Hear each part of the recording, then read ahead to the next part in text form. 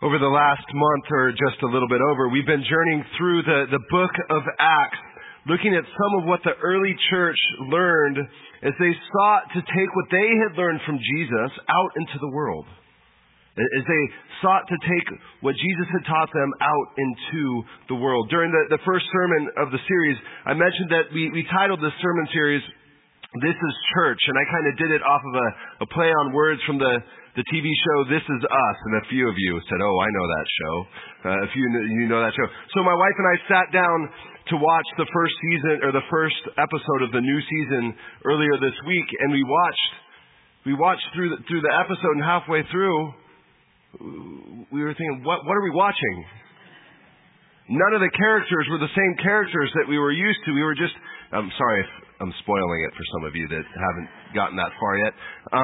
None of the characters were characters that we were used to. It was just kind of confusing. The reality is, one of the reasons we like the show is the writers of the show are brilliant, especially when it comes to showing that life together in a family is messy. The life together in a family is messy. And the reality is, life together in a church family is also messy. Life together in a church family is also messy. That was true for the early church. So we learn as we read through the book of Acts, and if you were to read through it from start to finish, you'd see that there's this incredible story told, but it's not in any way a clean one. There's all kinds of surprises. There's all kinds of, did that really just happen? What's going on? And by the time we get to where we are today in chapter 8, Jesus' earliest followers, they had developed a bit of an infrastructure for the church. They had formed some committees.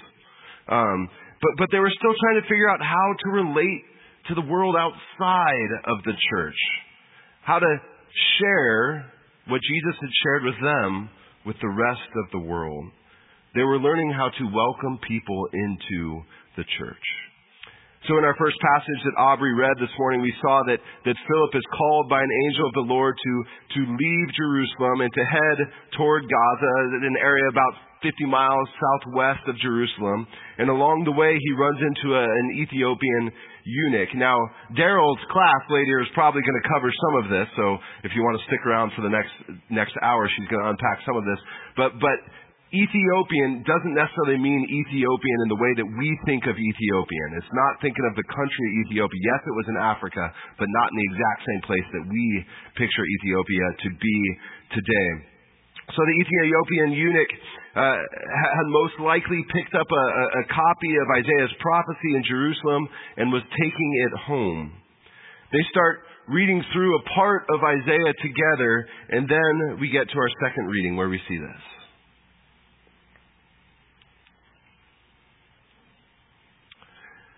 The eunuch asked Philip, "About whom, may I ask, does this prophet say this? About himself or about someone else?" Then Philip began to speak, and starting with this scripture, he proclaimed to him the good news about Jesus. As they were going along the road, they came up to some water, and the eunuch said, "Look, there's some water. What is to prevent me from being baptized?" He commanded the chariot to stop, and both of them, Philip and the eunuch, went down into the water, and Philip baptized him. When they came up out of the water, the Spirit of the Lord snatched Philip away. The eunuch saw him no more and went on his way, rejoicing. Philip found himself in Azotus, and as he was passing through the region, he proclaimed the good news to all the towns until he came to Caesarea. This is the word of the Lord. Thanks be to God. Will you please join me in prayer? Loving and gracious God, we thank you for the gift of your scripture, for the truths it speaks into our lives. And Lord, as we unpack it a bit now, we ask that you would give us ears to hear what you have for us. And Lord, I ask that you would take my words and use them for your kingdom. We pray these things in your name. Amen. Every once in a while, I'll turn on the news, or I'll flip through social media, and I'll hear or see someone make a statement about Christianity, and I'll just go, oh, don't do that. Any of you have that experience ever? You say, "Oh, don't say that. Don't do that. Oh, that hurts." A person being interviewed will quote a passage entirely out of context or will make a claim that doesn't line up with what 99% of the Christian world believes. Now, I'm not talking about small kind of doctrinal differences or small theological differences. I can handle those. I'm talking about those kind of big, fundamental claims. It happened here in our community not too long ago at Thousand Oaks High School. A group showed up carrying signs making statements about God's wrath and God's sin, making horrible claims connecting God's wrath and God's sin to what happened at Borderline. You all know those sorts of signs that I'm talking about? The signs that people walk around that say God hates so-and-so, God hates this, God hates that. Repent or go to hell, those sorts of things. A few years ago, I went to the Indianapolis 500 with my dad, and we were walking into the race and found a group of those folks carrying those signs, telling everyone they were going to hell, everyone that they should repent. And I remember thinking, I wonder how many people they've actually convinced to repent. And then I got angry. What they were saying was a massive misrepresentation of what I claim to believe. I wondered how many Christians had walked by with that same sort of thought. And secondly, I was pretty frustrated because Scripture is clear that we're all called to share our faith, but there's a right way to do it, a way that lines up with Scripture, and there's this way. We're called to live into the Great Commission. Every follower of Jesus is called to live into the Great Commission, to make disciples, teaching what Jesus taught, calling people to obey what Jesus commanded, and baptizing in the name of the Father, Son, and Holy Spirit. And it's hard to do that, especially in a climate like the one we live in today. So how do we do it? What do we do? If as followers of Christ we're called to share our faith with others, and Scripture is pretty clear that we are, how do we share our faith in a way that is respectful, that's effective, that is fruitful all at once? How do we live into the Great Commission? The story of Philip and the Ethiopian eunuch gives us a pretty good idea of how that looks. We first meet this Philip in Acts chapter 6, where he's introduced as one of the deacons. And then in Acts 7 and 8, he's described as one of the church's first evangelists. The Christian community in Jerusalem grows. That upsets religious leaders in the area, including a zealous young man named Saul, who goes from house to house dismantling churches and threatening them. And so people scatter. And some of those people end up in Samaria. Philip is one of the people who ends up in Samaria, where he preaches to the masses. And as he preaches to the masses, the disciples hear, this guy is a really good preacher. People are coming to Jesus. Let's go check it out. Let's go see what he is doing that is working.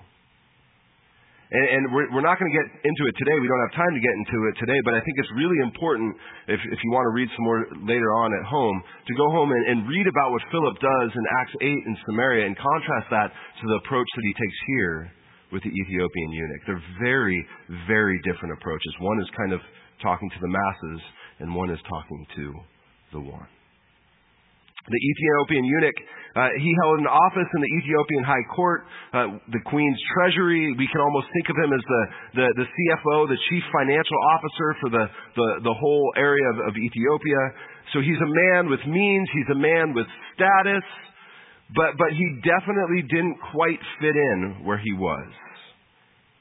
And yet there was something about the Jewish faith that drew him in, whether it was a distant relative of his, whether it was a reason to come. There was something about the Jewish faith that drew him in. Now, there's a chance that he's introduced to it by his descendants, Jewish exiles that lived in his area, but we can't really know. There was just something that drew this man in. And Luke writes that he was on a pilgrimage to Jerusalem to worship, and after worship, where he wouldn't really have been fully allowed to participate completely in what was happening in worship because he identified as a eunuch, he still had questions. He still had questions. Philip and the eunuch have very different backgrounds. And it was a divine appointment that brings the two of them together. We're told in Acts chapter 8, 26 through 27 that Philip was guided by an angel of the Lord to head south, remember, toward Gaza. He's not really told exactly where he should go. Just get on the wilderness road and see what you find. Just go that way and see what you can find. And he listens. And he listens. Now, I know if I were Philip, and an angel of the Lord came to me, or I had this clear, you're going somewhere, I would say, why? What am I going to find? Who's there? What is it that I will be doing? And why does God want me to leave right now? I'd be full of questions. But the entire reason that Philip is in the right place at the right time was because he was obedient, because he listened. And he hit the road expecting God to show up.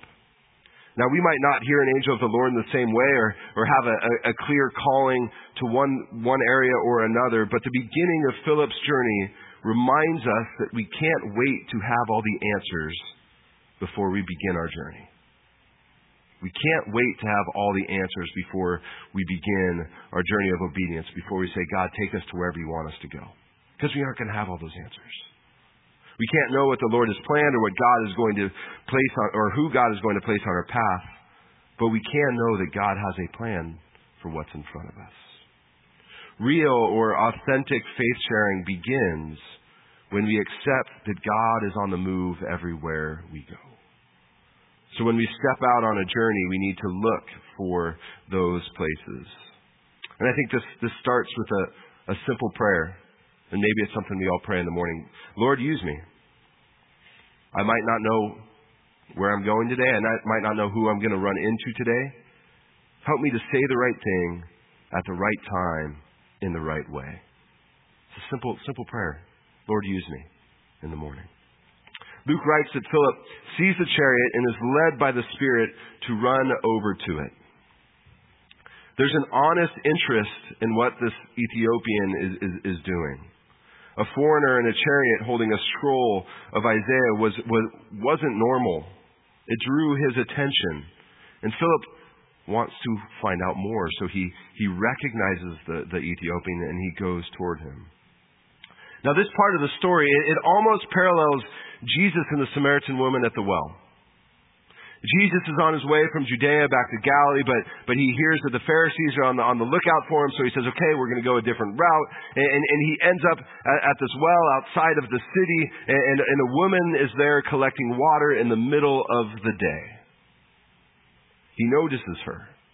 He sees her. This woman is collecting water in the middle of the day, which would have meant something. When it was hot, when no one else is around, there had to be more to her story. Philip sees the eunuch. He's traveling in the middle of the day, carrying a scroll. There had to be more to the Ethiopian's story. Philip sees the Ethiopian struggling through the scroll of sacred scripture, and he asks, do you understand what you're reading? The question that Philip asks implies, is that scroll something that's important to you? Jesus sees the woman scooping water at the well, alone, ashamed, and asks, can I have a drink? The question that Jesus asks implies, I see you. I know you're different. You're a Samaritan and I'm a Jew. I'm a man and you're a woman. I see you. I'm safe. Can I have a drink of water? Differences are acknowledged, safe boundaries are established, and uncommon respect is formed. The challenge for us here is to really pay attention to our surroundings. You never know who God is going to place on your path. And you can't know their story. You can't know where they're coming from or where they are going. You can't know how their day has been. You can't know how they were raised. You can't know any of those things. And we still are called to see the other person. An important part of sharing our faith is believing that every single person is created in God's image, regardless of what they believe or where they've been, and accepting the reality that we don't know their story. So we need to hear their story. And that all starts with the simple conversation. Who knows how the eunuch was treated before Philip met him? And as he asked this question, maybe he had been made fun of trying to attend worship in Jerusalem. Maybe he had been told, hey, you don't belong. Why are you here? We can't know that. Why do you have a scroll? We don't know his backstory. The Ethiopian responds, how can I understand this unless somebody guides me? You can almost hear his frustration or his defeat. Look, no one would explain it to me in Jerusalem. Not the Pharisees, not the scribes. How can I understand this without some help? Who's going to help me? And as the eunuch expresses frustration and asks a question, Philip is invited to speak truth into his life. He's given permission to share his faith. There's another lesson for us here. Philip has earned the right to be heard. He doesn't start with a lecture. He listens first. And the eunuch, he was reading from Isaiah 53, which is a prophecy that we typically read in today's church around Easter. So Philip explains the passage through that lens of all that happened to Jesus. But there's a lot more to Isaiah than prophetic poems about Jesus. It's about the fate of the people of Israel, about how God's promise is constant even when God's people let God down. So Philip and the Ethiopian, they ride along in the chariot, and Philip shares the gospel through the lens of what the Ethiopian understood or began to understand, had some idea of, which is Isaiah. Philip is guided by God, obedient even when he's not too sure what he's going to find. Then he sees the Ethiopian eunuch, and he starts a conversation on the eunuch's terms. It's a different picture than what we often think of today when we hear the word evangelism. As they ride along, they approach a body of water, and the Ethiopian asks to be baptized. My guess is he still had questions, that there were still plenty of questions. He just wanted to put kind of the stake in his journey and say, yes, this is what I believe. This is who Jesus is. This is what it means to me. Luke writes that after baptizing the Ethiopian, Philip is taken away to his next journey, and that the Ethiopian eunuch goes away rejoicing. Now, I have to imagine that Philip wanted to know what was next for his new friend, and I'm guessing the Ethiopian had questions that he still wanted to unpack with Philip. So much of the journey of faith is learning to recognize that we don't control the outcome of our conversations. God is in control, and we are not. In some ways, that should take the pressure off us when it comes to sharing our faith. We share our faith, and God does what God is going to do. As a pastor, there's a passage in Scripture that's incredibly reassuring, especially when it comes to evangelism, this sort of evangelism for me. Paul's addressing some of the bickering that's going back and forth in the church in Corinth, and some were claiming allegiance to a leader, to Apollos, and others were attaching themselves to Paul. And Paul writes, who am I? Who's Apollos? We're both servants of the Lord. I planted, Apollos watered, but God gave the growth. I planted, Apollos watered, but God gave the growth. I can't help but wonder with the Ethiopian, you have Philip who planted, who watered? We don't know. But God gave the growth. We're all called to share our faith. It's not just for pastors. To plant some seeds, to water others. But it's not up to us to bring the growth. That's God's job. May we be a church that commits to planting and watering seeds. Let's be a community that actively shares our faith. Amen? Let's pray. Lord, I ask this week that you would give us all opportunities to share our faith, as daunting as that might sound. Place people on our paths Help us to see them, to fully recognize them, and to start conversations. Lord, we ask that you'd use each one of us here in the way that you see fit. We pray these things in your name. Amen.